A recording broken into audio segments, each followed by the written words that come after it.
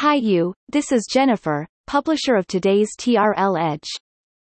Why does Shiseido sell its personal care business to private equities like CVC Capital? This perspective was shared from the TRL Edge forum of T-Renaissance Inc., www.t-renaissance.com, upon a recent business news from WWD. T-Renaissance Inc. is a full turnkey technology solutions business connecting the world with China, with a focus serving the retail, telecoms, media sectors. Like L'Oréal, global beauty brand Shiseido is about to overhaul its brand's portfolio and sell its personal care unit to private equity group CVC Capital Partners, who's been heavily invested in beauty chain retailer Douglas since the mid-2010s. For Shiseido, it is a hard decision but necessary in order to focus on what it's done to make Shiseido today, namely brands that include Clé de Peau Beauté, Shiseido, and the well-established makeup harbinger NARS. Considering the recent unprecedented strong market value in growth of luxury brand groups LVMH, Kering, etc., plus the price uplift announcements across luxury brands during the 2021 uncertainties, it is not surprising why Shiseido has to focus on its prestige-first strategy plus more digital and tech investment to innovate forward along with those blade brands in lead. It reminds our editors of the bold investment in 2018 of L'Oréal in Modiface, a leading AI-driven data engine in augmented reality, and selling The Body Shop to Natura almost at the same time, about 3 years earlier for a similar strategy as Shiseido. For more structural strategic analysis sharing about Shiseido, Beauty, Japan, from our TRL Insights editors, just visit TRL Edge Forum. Reference from TRL Edge Forum. How beauty market has been capital's favorite in the past 20-plus years? More about inside L'Oréal's digital future after 2020. Discover top 4 Japan beauty moguls Shiseido, Pola Orbis, Kao and KOSE's 2020 in China. Here comes with a latest update on the January 27, 2021.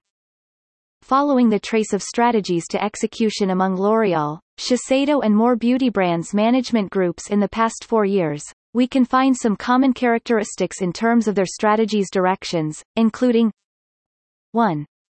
Focus on key brands and core business.